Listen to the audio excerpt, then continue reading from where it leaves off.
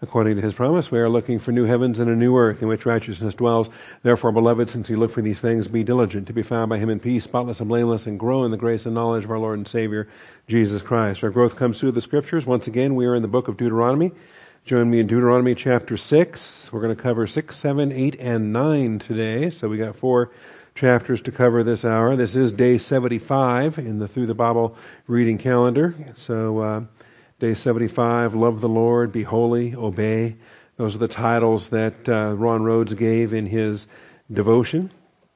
For those of you that are reading the daily devotion in the chronological tour through the Bible by Ron Rhodes, this is the book that we're adapting for the purpose of our study, following along in the Bible reading plan that you have here, a great chronological reading plan through the Old and the New Testament. So today we reach day 75, love the Lord, be holy, obey. And that's kind of a good summary for the whole Bible, don't you think? I mean, love the Lord, be holy, obey. Any questions? I mean, there you go. Let's start with a word of prayer, calling upon our Father and his faithfulness once again to bless our time of study. Shall we pray?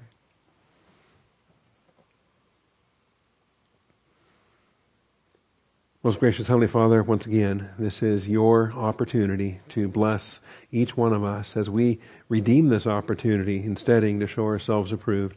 We thank you, Father, for the living and abiding Word of God. We thank you that these powerful scriptures that were written so long ago, and yet they are alive and powerful today. I pray that we can walk in them, that we can live them, that, Father, they would become a very real living, breathing part of each one of us, Father, as we grow in this way. So we thank you for this time, and again, we thank you for your faithfulness. In Jesus Christ's name we pray. Amen. All right, so Deuteronomy 6, 7, 8, and 9. Chapters 6 through 9 are all continuations of Moses' second farewell discourse, the one that we had that began in chapter 5, so we're already partway through it.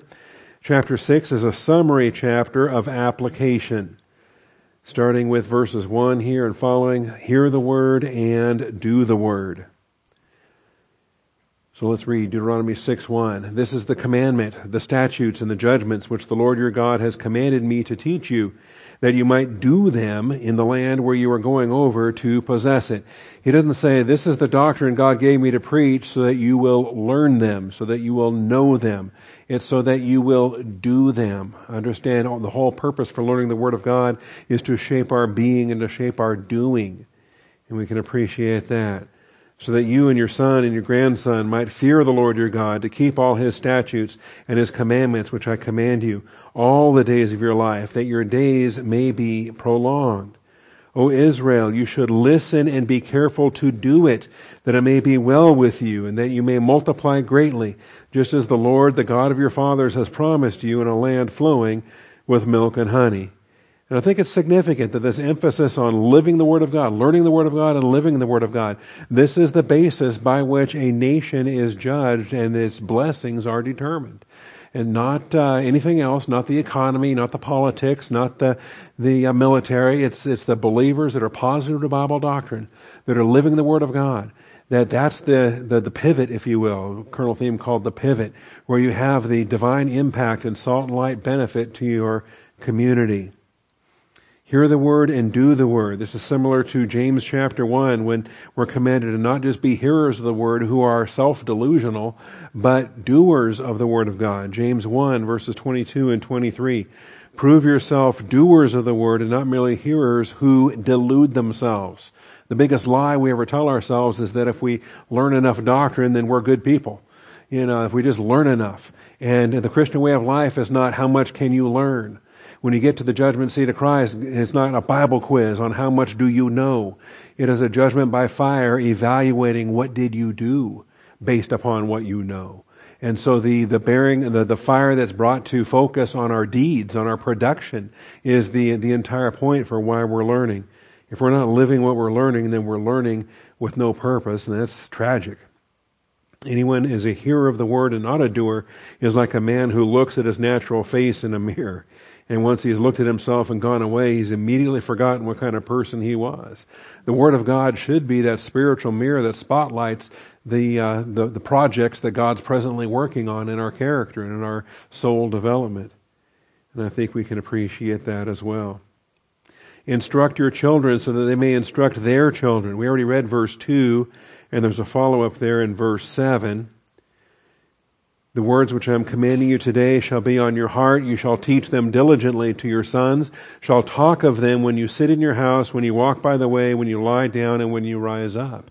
In other words, the setting, the household setting, the family setting in the home is the marvelous setting for instruction because it's 24/7. It's around the clock. It's all the time. It's wherever, it's whatever you're doing. And, the blessings that you have, in a school setting or in a church setting or in a public venue, there's only certain times or certain days or certain occasions when you're assembled together. But when you're living in a family situation in a home, then it's available around the clock. That parents can be teaching these things to their children, not only in academic instruction, but also by example, by living the faith rest life, by demonstrating the priority of staying in fellowship and being in prayer and studying the Word of God and all the things that are done. So teaching them to sons, talking of them when you sit in your house, when you walk by the way, when you lie down, when you rise up. So we have that. And of course in 2 Timothy 2:2, the things that you heard from me in the presence of many witnesses, entrust these to faithful men who will be able to teach others also. This is our heritage, the things that we learn and then the things that we convey to that next generation. Still in chapter 6, one of the most famous Bible verses anywhere is right here in Deuteronomy chapter 6. This is the famous testimony that the Jewish people recite. This is their creed. This is their pronouncement. Hear, O Israel, the Lord is our God, the Lord is one. I mean, this is possibly among the most famous verses anywhere in the Old Testament that I think all of us are familiar with. You shall, and on that basis, that doesn't just sit there by itself. You shall love the Lord your God with all your heart, with all your soul, with all your might. So that commandment to love the Lord your God is actually launched from the standpoint of, Hear, O Israel, the Lord is our God. Yahweh Elohim is the Lord God of Israel. No other nation can claim Him the way that Israel can. Hear, O Israel, the Lord is our God, the Lord is one. And that's the basis for the command to love the Lord your God with all your soul, all your might. So the entire law is summarized in the Great Confession and a Great Commandment. You can think of the Great Confession from verse 4, the Great Commandment in verse 5. And to summarize things in this way is a very popular way to do it, a very useful way to do it. It instructs quite well. All of the rabbis were very fond of doing this.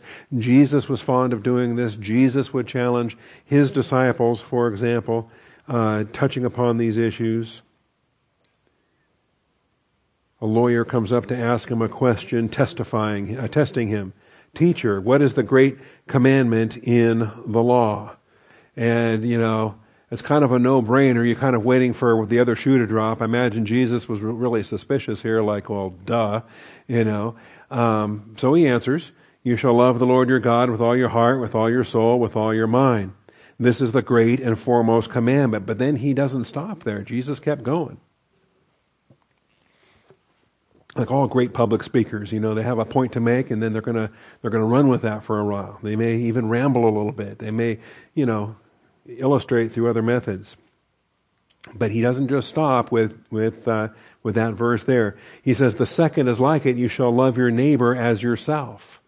And so he's actually adapting, not only is he adapting the Deuteronomy text, but also this is Leviticus 19:18. And he's blending those two together to show the foremost Godward commandment, but then the foremost manward commandment as well. Linking those together in a marvelous way. This is a marvelous synthesis, and this is why I think the ICE method of doctrinal teaching is powerful. There's nothing else like it, because not only do you have the isagogics and you have the exegesis, then you have the categorization, then you have the connections that you make between Deuteronomy 6 and Leviticus 19, and putting them together into a framework that synthesizes in a marvelous way. That's what Jesus is doing right here. So he says, on these two commandments depend the whole law and the prophets. And he finds a double synthesis there. Whereas Moses was simply giving the single synthesis, with one commandment, with one great confession and one great commandment. And so we see those issues there. And by the way, this is fundamental to biblical Christianity. This is fundamental to Judaism. The monotheism of Judaism and Christianity is not doubted by anybody except the Muslims who try to abuse our doctrine of Trinity to say that Christians are polytheists. And the most common term for Christians in the Quran is we're the polytheists, that we hold to three gods because we proclaim Father, Son, and Holy Spirit in our doctrine of Trinity. And so Islam will use that against us. No, there is one God. He has three persons, but there is one God, the only I am in the universe. All right. The Word of God is to be our manner of thinking, reflected at all times and in all circumstances. Verses 6 and 7. These words which I am commanding you today shall be on your heart. That is, it should shape our thinking. It should form the core of how we process information, the core of how we evaluate what we're looking at. It should shape our worldview by the Word of God. On your heart, you shall teach them diligently to your sons, and shall talk of them when you sit in your house, when you walk by the way, when you lie down, and when you rise up. If you are saturated with the Word of God, and this is the goal for the Through the Bible series, this is really the backdrop for what we're doing this year. We are saturated with Bible doctrine. We are centering our lives in the Word of God, reading 7 days a week, assembling 7 times a week. We are just saturated with doctrinal truth, not just to become walking Bible encyclopedias and to win trivia contests and to browbeat the lesser mortals among us that don't know as much as we do. The point is, this Word of God should be saturating us and transforming us and drawing us ever nearer to God, like the hymns we were singing earlier, nearer to Him each day, each moment.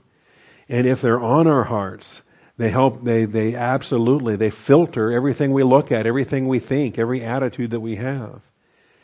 And we're ready to talk about them at a moment's notice. Talking of them at the drop of a hat. Okay? Sitting in your house, walking by the way, lying down, rising up. You're ready to do that at any time around the clock. It is very evident who's living in the Word of God by how readily and comfortable they are talking about the Word of God. And, with some folks, it's like pulling teeth. And you finally get them to share a verse, and then they come up with, Jesus wept, or they come up with something. And you can tell very quickly that they don't live in the Word of God consistently, or not lately, or not for a long time, or maybe never. That they can talk baseball, they can talk football, they can talk politics, they can talk current events. There are other things that they can just rattle on and on for hours, because that's where their heart is.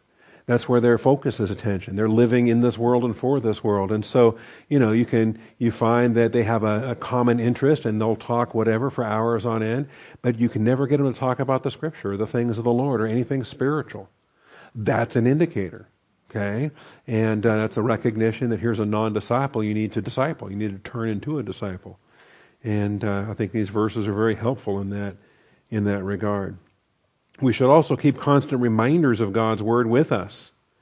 And this is the biblical authority for Christian bookstores and the knickknacks that they sell for your refrigerator magnets, or for your your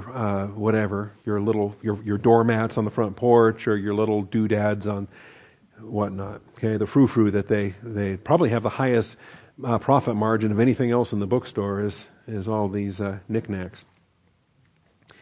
You shall bind them as a sign on your hand, and they shall be as frontals on your forehead. You shall write them on the doorposts of your house and on your gates. In other words, have Scripture everywhere. Have Scripture in your artwork. Have Scripture in your music. Have Scripture in your decorations. Have Scripture in you can put Scripture on anything, and you have free permission to do that, because it helps remind you. It helps focus you. It helps in these constant reminders of God's Word. If nothing else, it lets visitors and strangers and anybody that comes into your home, termite inspectors or whatever, anybody that comes into your home should know, this is clearly a Christian home. Look at this artwork, look at this piece here, look at this Scripture here. And maybe they're not even saved and they never go to church, but they've seen a whole lot of Bible just because they walked into your home. Different opportunities there. Now, this can be abused, of course. You can broaden the phylacteries. You can have the longer tassels. You can have the prideful, arrogant Pharisee-like attitude whereby, you have the biggest frontal on your forehead. In fact, that thing is so huge and so heavy, it probably hurts your neck just to walk around town wearing that thing on your forehead. But you're willing to do it because it convinces everybody else that you're more holy than they are in different ways. So don't abuse the principle as it's given here, but nevertheless, I think it's a marvelous principle that we can learn from. God's word should be the basis for public life as well as private life. Again, you shall write them on the doorposts of your house and on your gates. So not only is it in your home, but you and other Christian families around you, hopefully you have an impact in your community, where it's written on your gates. Is your neighborhood known as a church-going neighborhood? Is your neighborhood known as a godly neighborhood? Or is your neighborhood, your town, your state, are you known for being God-fearing and Bible living? Or do you have a different reputation, like Las Vegas has or San Francisco? Or, when a town gets a reputation that it gets, how does it ever change that? How do you get the reputation of saying, man, this is a place where doctrinal teaching is foremost? Okay, and it's kind of curious to me because I know a faithful pastor in Las Vegas, right? And in Austin, Texas, of all places, what's Austin known for? Okay, we're keeping Austin weird, I guess, but we're also teaching doctrine at Austin Bible Church. So, when all is said and done, I'll go with the Lord's evaluation instead of what man comes up with. All right, verse 10 and following. In fact, from 10 down to verse 15. God's word should not grow lukewarm in your service it should be in your service to the Lord. Not sour service, your service to the Lord. Verses 10 through 15. It shall come about when the Lord your God brings you into the land which he swore to your fathers, Abraham, Isaac, and Jacob, to give you great and splendid cities which you did not build. Think about it. They're going to conquer the land, and there's all these cities there. The ones they don't burn to the ground, right? The ones that they occupy after they kill the inhabitants, they got houses, they got cities, they got walls, they got land, they got fields. Because God's a God of grace. And houses full of all good things which you did not fill, and hewn cisterns which you did not dig, vineyards and olive trees which you did not plant, and you eat and are satisfied. You could plant a new vineyard, but you're going to wait 3 years before you harvest anything from that, anything useful. But now they're taking over a land where these things are already in place. The infrastructure is already there. Then watch yourself that you do not forget the Lord who brought you from the land of Egypt out of the house of slavery. You shall fear only the Lord your God, and you shall worship him and swear by his name. And I think it's common, too, a lot of times human beings in times of adversity are led more to be dependent upon God and walk by faith. But then in times of prosperity, when life is going great and business is booming and there's entertainment at, 7 nights a week and everything is just, rainbows and unicorns, and then people's faith can sometimes flag into a complacency. A ho-hum, a lukewarmness, as Revelation 3 speaks of. So, fear only the Lord your God. Worship him and swear by his name. You shall not follow other gods, any of the gods of the peoples who surround you. For the Lord your God in the midst of you is a jealous God. Otherwise the anger of the Lord your God will be kindled against you, and he will wipe you off the face of the earth. Do you think that's an empty threat, or do you think that means something? When God says he will wipe you off the face of the earth, I don't think it's an empty threat. Okay? And remember, Israel will be destroyed repeatedly and then restored, because God's faithful. But they have a Babylonian captivity, they have a Roman dispersion, they have even to this modern time. There's Jews all over the world that have not yet been restored to the land, as Jesus will do at the second advent. So, God's word should not grow lukewarm. We should be diligent. Verses 16 through 19, you shall not put the Lord your God to the test. We should learn from previous failures to apply God's word. And I recommend, learn every failure of the Bible. Learn from their mistakes so you don't have to make them. Okay? Goodness, learn from Learn from the water at Meribah and don't grumble against the Lord's provision. Learn from David and Bathsheba and don't go down that path yourself. I mean, learn from these examples. Learn from every failure the Bible records, because the Bible gives us dozens of failures. In almost every book, there's testimony to how human beings fell short and how God's grace sustained them. So when you can learn from their failures, it's all the better. Otherwise, you got to learn from your own failures and face the consequences there. So do not put the Lord your God to the test as you tested him at Massah. You shall diligently keep the commandments of the Lord your God and his testimonies and his statutes, which he has commanded you. That seems like an awful lot. Can I just keep the commandments? We'll start with that. Worry about testimonies and statutes later? No, all of them right now. Okay, and there's more than that, by the way. That's just the three in this text. You shall do what is right and good in the sight of the Lord, that it may be well with you, and that you may go in and possess the good land which the Lord swore to give to your fathers. Again, the enjoyment of the promise is entirely conditional. The promise is unconditional, but the enjoyment of the promise is entirely conditional. Go in and possess the good land which the Lord swore to give to your fathers by driving out all your enemies from before you, as the Lord has spoken. As the Lord has spoken. And so it's curious to me. We have these things, and and we'll see through the book of Judges into the book of Joshua. We're going to see, or from Joshua into Judges. Put it in the right order. Okay, Joshua, then Judges. But they still have all these Canaanites living there in their midst, and they did not wipe them out, and they left remnants in pockets all over the place, in almost all 12 of the tribes. There's going to be resistance, there's going to be corrupting influence among them on the part of these Canaanite idolaters. And they were told not to do that. So their incomplete obedience is going to lead to consequences for generations to come. All right, so that's verses 16 through 19. And it's curious, why did they leave them there? Why did they not drive them out? Why did they not obey fully? Why did they reach a point where they said, all right, well, that's good enough? Okay? Because they're humans, they're sinners, and we all do it. We all reach a point where we're tired, and we say, well, that's good enough. Or we say, well, I mostly obeyed. Or, well, close enough for government work. Or we just kind of think it's, no. It's incomplete until you finish what God has called for you to do. And if you ever want to stop short of it is finished, thank God Jesus didn't have that attitude.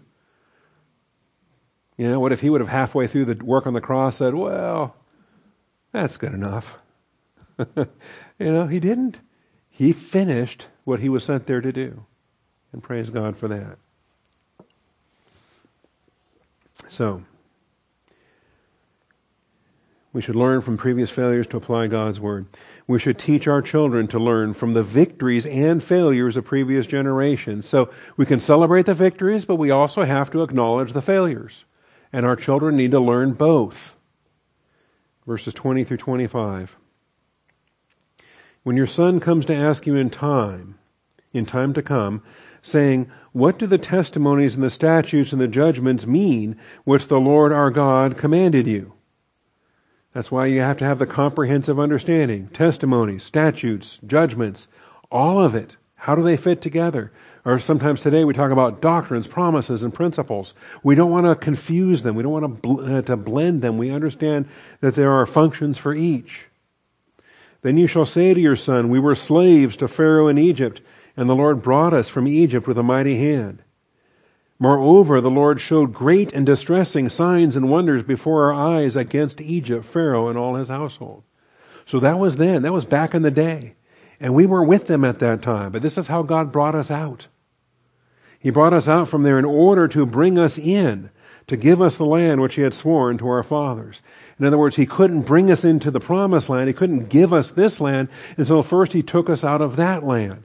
He had to change us from what we used to be to make us now what we are now. And how pathetic is it when we decide to start functioning like we did back then? That's not why he brought us here. That's not why he redeemed us. That's not why he brought us into the land for his good pleasure.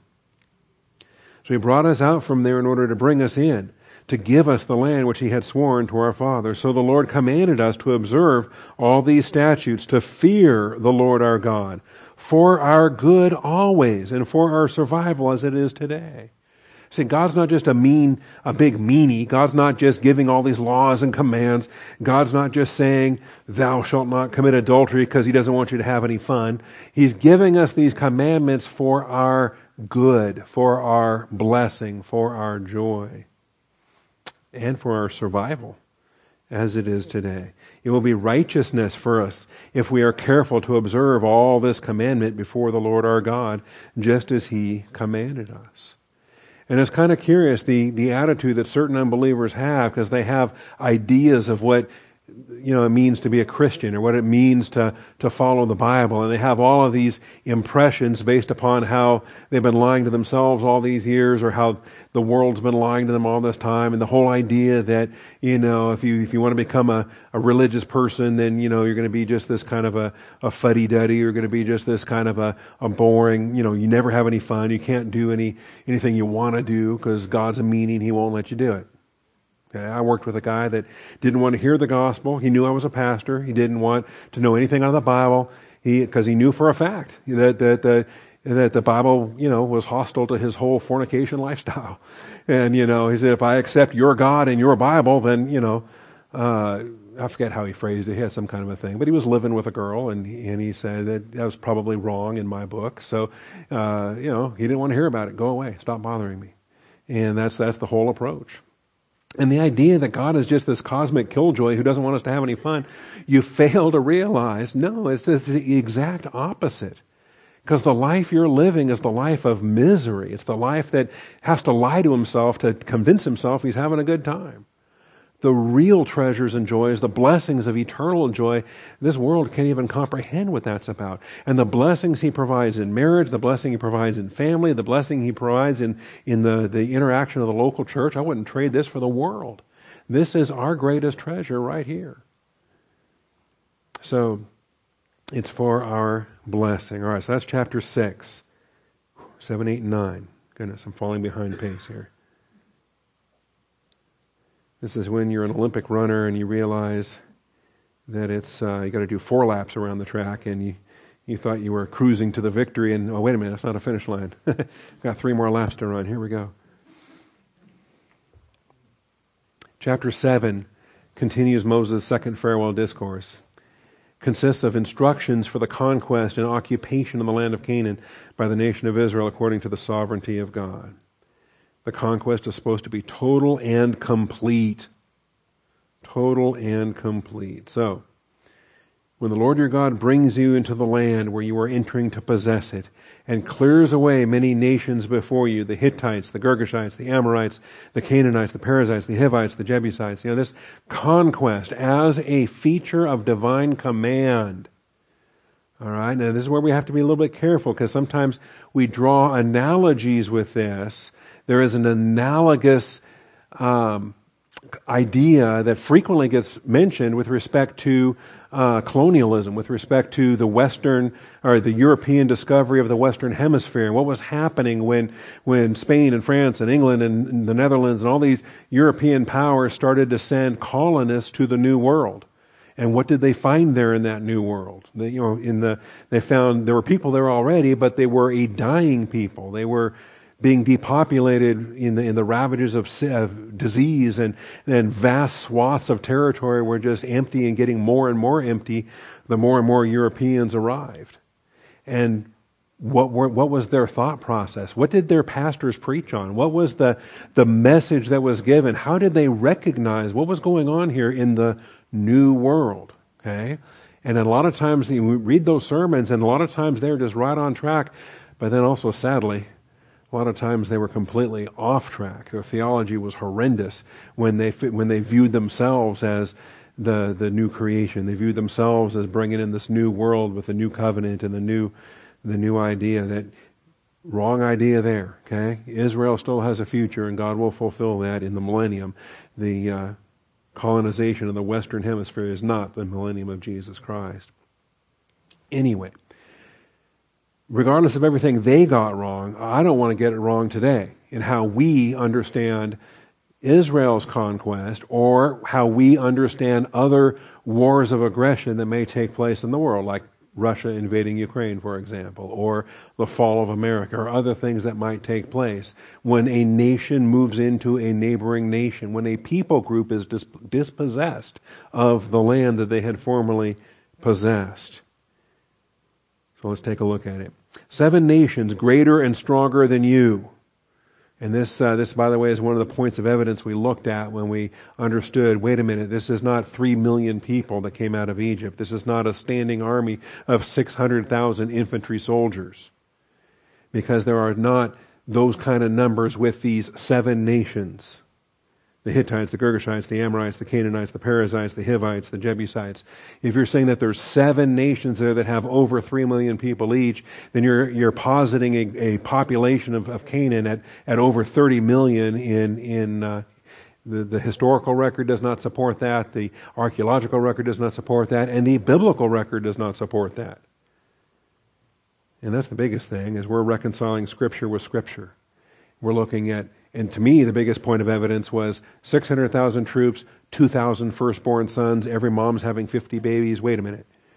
That became a text issue that I said, hold on. There's something else happening with these numbers here. All right. So when the Lord your God delivers them from before you and you defeat them, then you shall utterly destroy them. You shall make no covenant with them. You shall show no favor to them.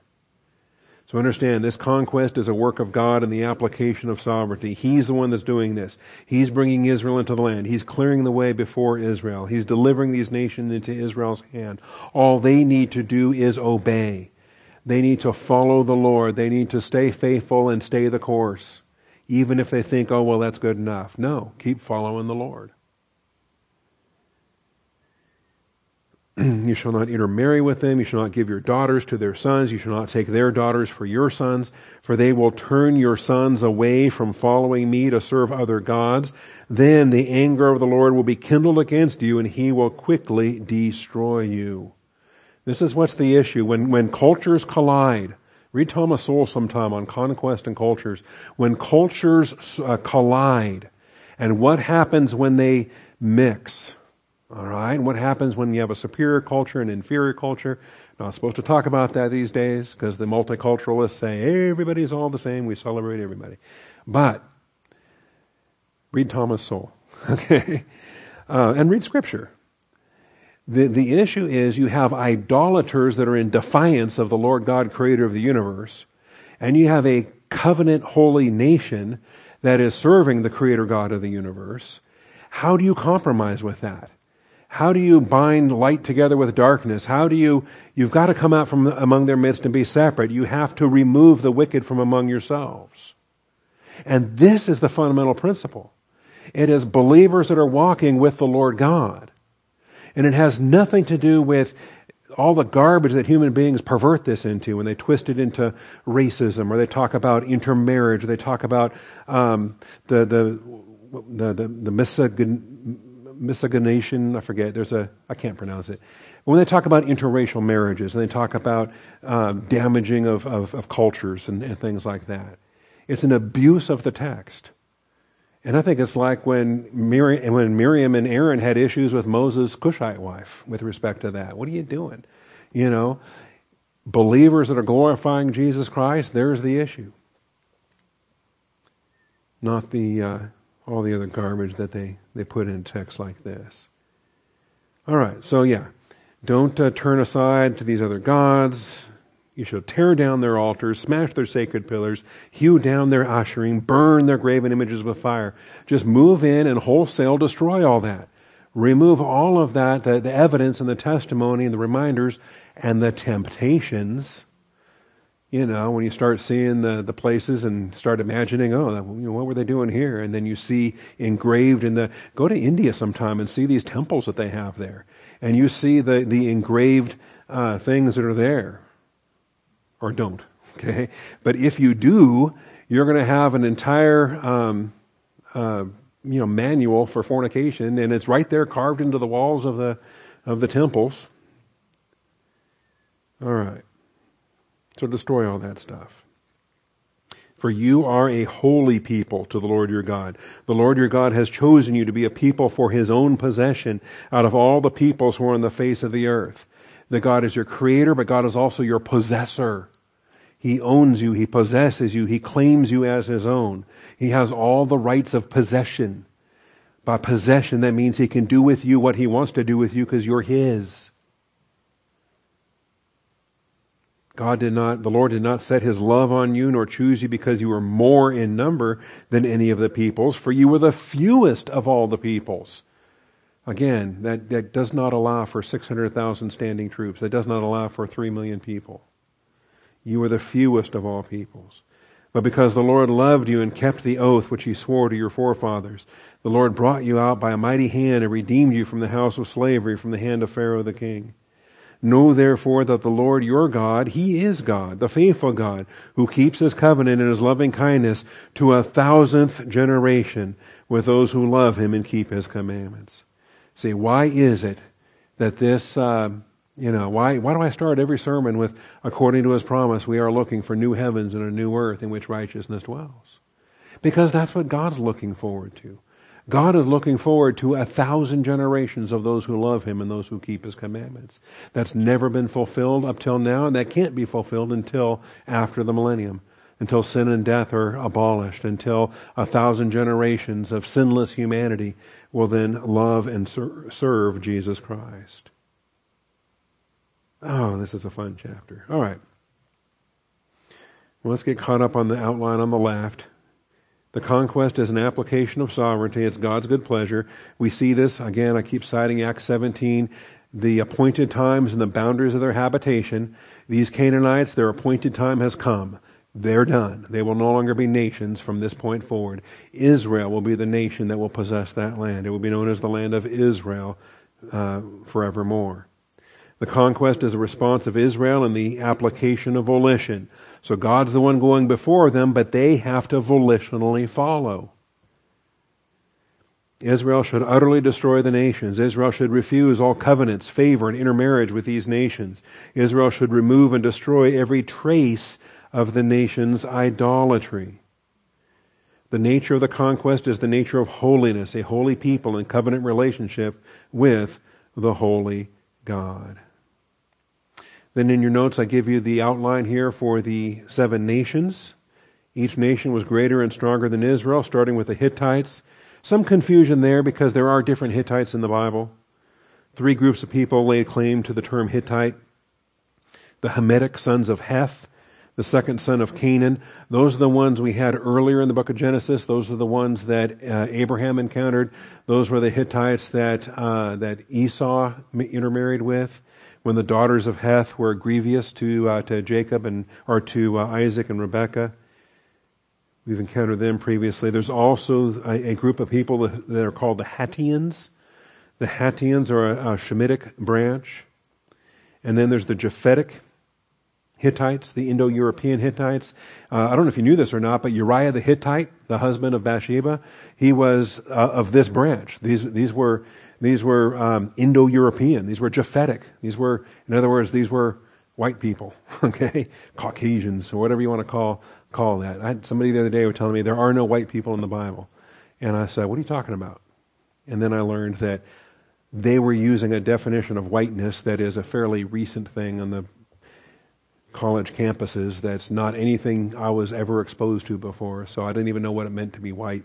They tried to correct me on that, and I just said, okay, have a nice day. But the Japhetic Hittites, and these are very well known, 2 Samuel 11, 1 Kings 11, 2 Kings 7, 2 Chronicles 1, also known through historical records. There were wars between the Egyptians and the Hittites. There were wars between the Hittites and the Assyrians, very well known to the historical record. All right, then we also have the Girgashites. That's the 5th son of Canaan. By the way, the Hittites that are being conquered in the conquest are the first of those 3. They are the Hamitic sons of Heth, okay, the second son of Canaan. They're a descended people group of Canaan himself. So by definition, they are Canaanites, and they're here in the land of Canaan, and according to the Genesis record. And this is the group that is being conquered, not these other two. All right, but then we have Girgashites. That was the fifth son of Canaan, according to Genesis 10:16. The Jebusite, the Amorite, the Girgashite. The Amorites are the fourth son of Canaan. Again, we just had them. The Canaanites, the descendants of Sidon. Sidon was the firstborn of Canaan. So much so that rather than being called Sidonians, they have the preeminence for the entire clan. And so they can call themselves Canaanites. They wear the badge with pride. Again, Genesis 10:15, Canaan became the father of Sidon, his firstborn, and Heth, those Hittites that we read about here in Deuteronomy. The Hittites, the Girgashites, the Amorites, the Canaanites, the Perizzites, the Hivites, the Jebusites. Perizzites, apparently a non-Canaanite ally of Canaan. Inhabitants within the land of Canaan, possibly a Hurrian clan. And there's a lot of speculation on these Perizzites. Then the Hivites, sixth son of Canaan, also testified in Genesis 10:70. And the reason why is because we don't see them listed in Genesis 10. I think that's the puzzle that's there. The Gibeonites were a Hivite clan. The Gibeonites, we'll encounter them because they're a sneaky group. They show up and they lie to Joshua's face about being foreigners from far distant land. And actually they're not, they're locals. But they pass themselves off as foreigners so they can survive the conquest. And Joshua lets them get away with it. It's sad. It's a sad story for Joshua there. We'll get to that in Joshua chapter 9. And then the Jebusites, third son of Canaan, Jebus. Now here's something interesting. Jebus, the Jebusites. Genesis 10:16, the Jebusite, the Amorite, the Girgashite, the Hivite, the Archite, the Sinite, the Arvadite. All of these ites are the sons of Canaan. 7 of them are now being destroyed in the conquest. The Jebusites. Jebus was conquered by David. It was not conquered by Joshua. It was not conquered in the original conquest in Joshua's day. It was allotted but not accepted by the tribe of Judah or Benjamin or any of the Simeon, any of those tribes. Well, we'll talk about that when we divide up the land. But fundamentally, it sits there for 400 years until David, in 1000 BC, David then conquers the city of Jerusalem, conquers the Jebusites. 1 Corinthians 11, verses 4 and 5. David and all Israel went to Jerusalem, that is Jebus, and the Jebusites, the inhabitants of the land, were there. And the inhabitants of Jebus said to David, "You shall not enter here." Nevertheless, David captured the stronghold of Zion, that is the city of David. And in fact, they taunted more so than is reflected here. They were so secure behind their walls that they figured that the lame and the sick, lame, and lazy could defend themselves. And there was nothing that David could do about it. Anyway, so David offers a bounty, and there they went and they took it. There will be more too, by the way. Remind me of that when we get to the Jebusites and some of the failures of Israel to remove the Canaanites from their midst and how that caused them snares and other troubles. The Lord's sovereign choice of grace is not dependent upon human worth or merit. Again, He did not set His love on you nor choose you because you were more in number. He didn't pick you because you were so awesome and holy. God didn't look down from heaven and say, "Oh, look at that wonderful group of people. I'm going to call them to be my people on this earth." There's none of that. Like He didn't look at us and say, "Oh, you're so lovely. I have to just send my Son and save you." It has nothing to do with us. It has everything to do with Him. The agape love that God expressed has no consideration with respect to the merit of the one that He loves. It's entirely generated by the character of the one who does the loving. This is a fundamental doctrine of grace that's at work. Sovereign choices of grace, not dependent upon human worth or merit. The Lord assures Israel that He will love and bless them exceedingly when they humble themselves and obey His word. That's verses 12 through 16. When you listen and when you obey, you will be blessed. When you disobey, well, that's the other side of the coin. So verses 12 through 16. It shall come about because you listen to these judgments and keep and do them, that the Lord your God will keep you with you his covenant and his loving kindness, which he swore to your forefathers. That is, he'll keep the unconditional Abrahamic covenant, because he always will, and then the conditional Mosaic covenant. He will keep that as well. That's the conditional one that gives good things when you obey those conditions. He'll also keep that covenant when you disobey, and he will curse you with the cursings that come, because God is still faithful either way in that conditional covenant. He will love you and bless you and multiply you. He will also bless the fruit of your womb and the fruit of your ground, your grain, your new wine, your oil, the increase of your herd, the young of your flock in the land which he swore to your forefathers to give you.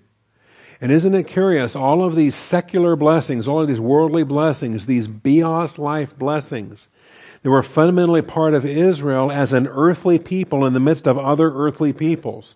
They were fundamentally part of Israel who functioned in bios life, in shadows and in pictures and in external forms of internal realities. Whereas the church functions in the spiritual internal realities. That we are a heavenly people. We are called out. And it doesn't matter if we're Russian or Ukrainian or American or whatever we are. We are a heavenly people standing before the Lord.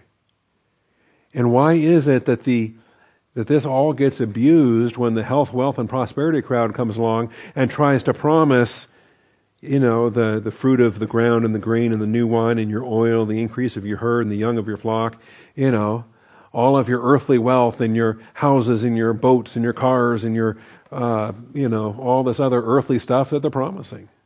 Missing the point, are we? Okay? In between the shadows they lived under and the reality we function in, the spiritual reality in the heavenly places in Christ. You shall be blessed above all the peoples. There will be no male or female barren among you or among your cattle. The Lord will remove from you all sickness, even COVID. He will not put on you any of the harmful diseases of Egypt which you have known, but he will lay them on all who hate you. You shall consume all the peoples whom the Lord your God will deliver to you. Your eye shall not pity them, nor shall you serve their gods, for that would be a snare for you. And it's kind of amazing when you're living the Word of God, when you're applying the biblical principles, when you're not fornicating 7 days a week and doing all the other stuff. It's amazing the diseases you don't get when you're faithful in your marriage and you're walking in a godly lifestyle and following biblical principles for these things. Verses 17 through 26, this promise is to give them courage in the upcoming conquest. So if you should say in your heart, these nations are greater than I, how can I dispossess them?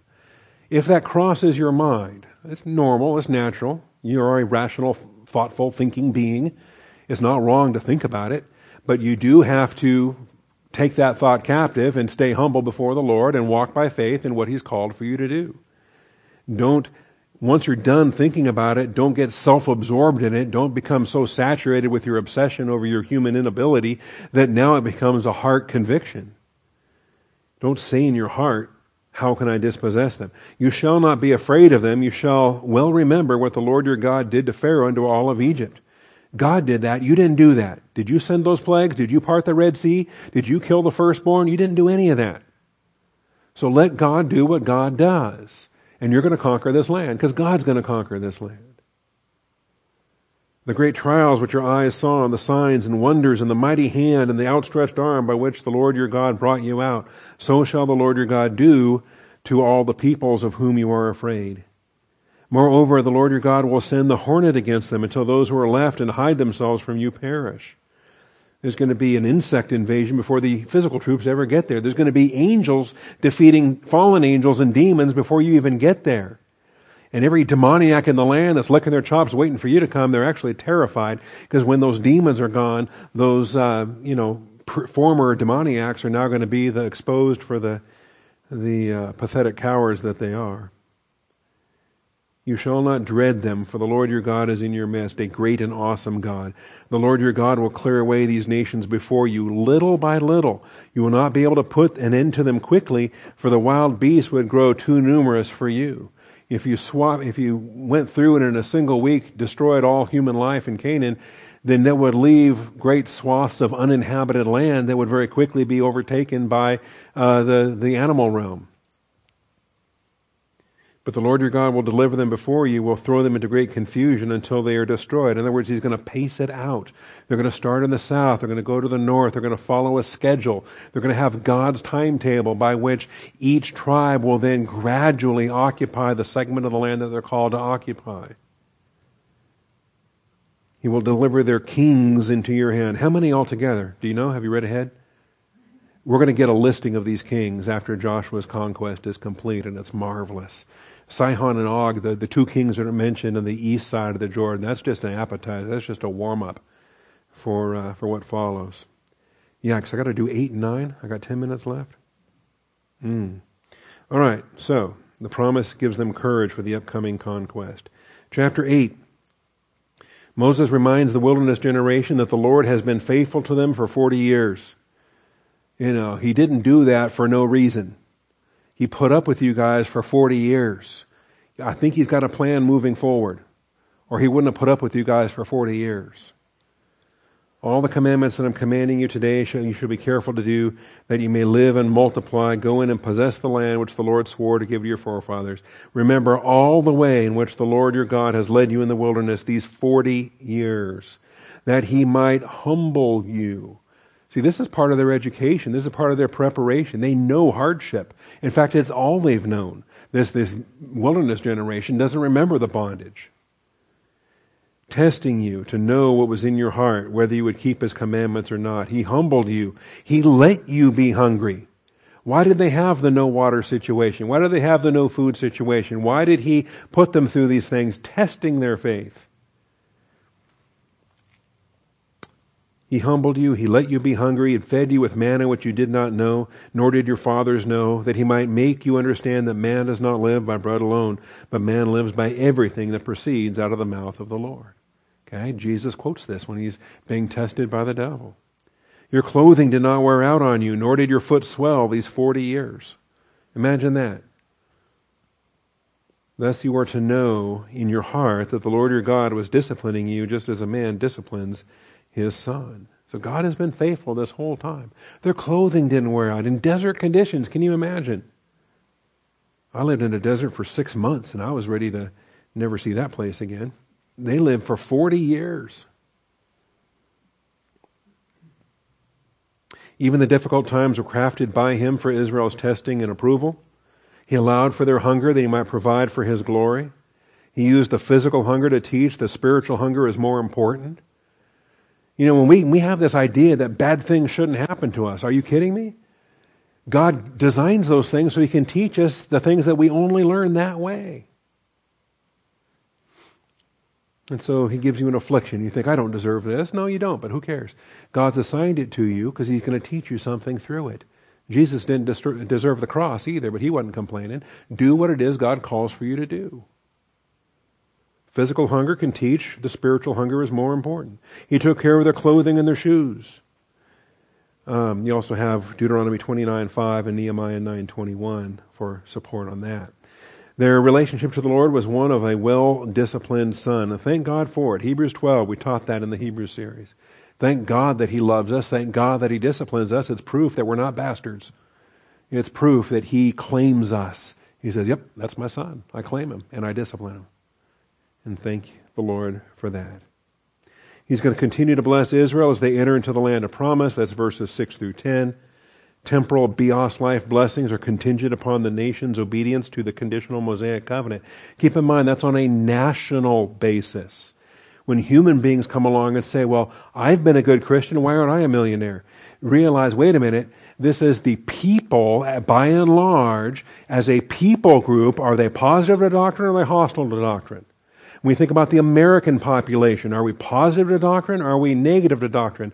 As a population group at large. You know, present company excluded. They will enjoy abundant water resources, horticultural resources, mineral resources.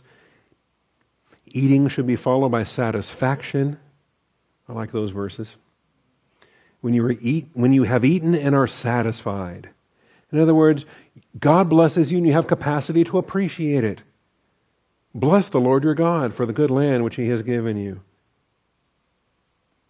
How many people are earthly wealthy and have no satisfaction because they have no grace capacity?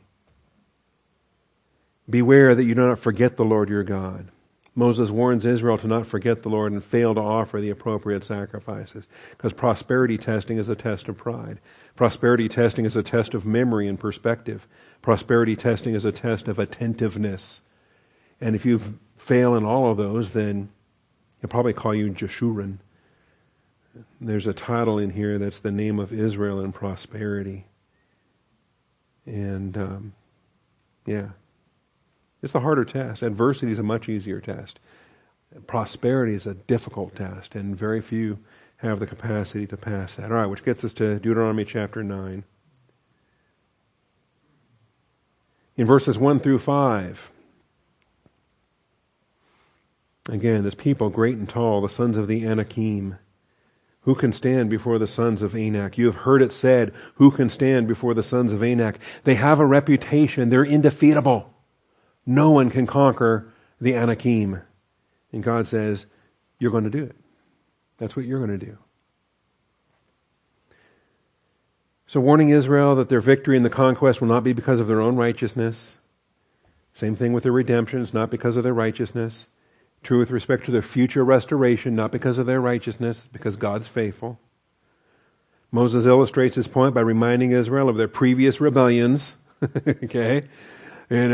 You're the people that did this. You're the people that did that. You're the people that, God has every reason in the world. If God functioned the way you think He functions, you'd have been gone a long time ago. And it's curious, when you read through something like this reminder is not to provoke guilt. God doesn't remind us of the past in order to get us to beat ourselves up. Whatever was written in earlier times was written for our instruction, so that through perseverance, the encouragement of the Scriptures, we might have hope. Likewise, 1 Corinthians 10:11. These things happened to them as an example. They were written for our instruction, upon whom the ends of the ages have come. We have reminders of past failures so that we can grow. We cannot repeat those past failures.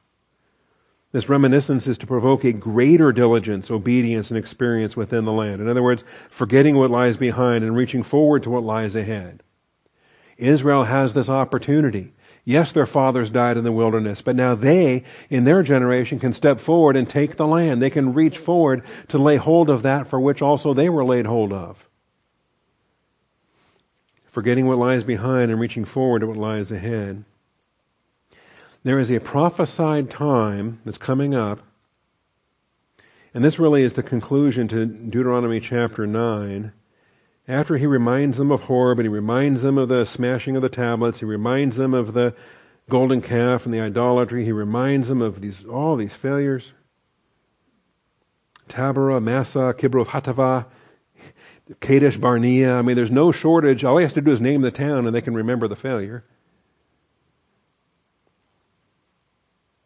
And yet they get to learn from these mistakes. They get to forget what lies behind. They get to reach forward. These learning illustrations. When God ultimately delivers Israel for the final time, think about the second advent of Jesus Christ. When He brings them out of the Great Tribulation, when He brings them into the millennial kingdom of Jesus Christ, that is going to be a time of reflection, a time of reflecting upon past failures, a time of, I think crucifying the Christ was kind of a big deal. And then serving Antichrist and all of the rebellions of everything in between first advent and second advent. So when He brings them into the land at second advent, they're going to have a time of reflection. A final reminder of their evil ways. This will prompt a one-time and final period of shameful self-loathing. Sometimes people today will comment or write books or discuss the self-loathing Jew or the self-loathing whatever. But this is prophesied for their future. It says, you will remember your evil ways and your deeds that were not good, and you will loathe yourselves in your own sight for your iniquities and your abominations. This is when He brings them in and secures them after the tribulation, and He's establishing the millennial kingdom. I am not doing this for your sake, declares the Lord God. Let it be known to you. Be ashamed and confounded for your ways, O house of Israel. And so they're going to mourn, and God's going to give them this time of mourning. And then he's going to turn the desolate land into the Garden of Eden, and then there's going to be all these blessings, and they'll have kingdom glories ever after. But the first response to the grace that redeems them is to remember their evil ways and the deeds which were not good, and to loathe themselves. So how long does that last? How long does that last? Does that last for 7 years while they're burning weapons? Does that last for the mysterious number of days that Daniel 12 talks about? Does that last for the entirety of the millennium so that they'll be prepared to enter into the new earth in the full glory that God has for them? I don't think it lasts that long. But they do have a period of self-loathing in which they have to reflect upon this and identify the grace of God that brought them into their kingdom. So, yeah, take Ezekiel 36, and when people avoid Ezekiel, they miss some amazing prophecies of what happens. I think it's the least known of all the major prophets. So stay tuned. I'm looking forward to that. All right, well, that finishes Deuteronomy chapter 9. We'll move on to Deuteronomy chapter 10 next time, Lord willing, and rapture pending. Father, I thank you for your faithfulness. I thank you for the teaching today. I thank you, Father, for all the grace that makes this possible.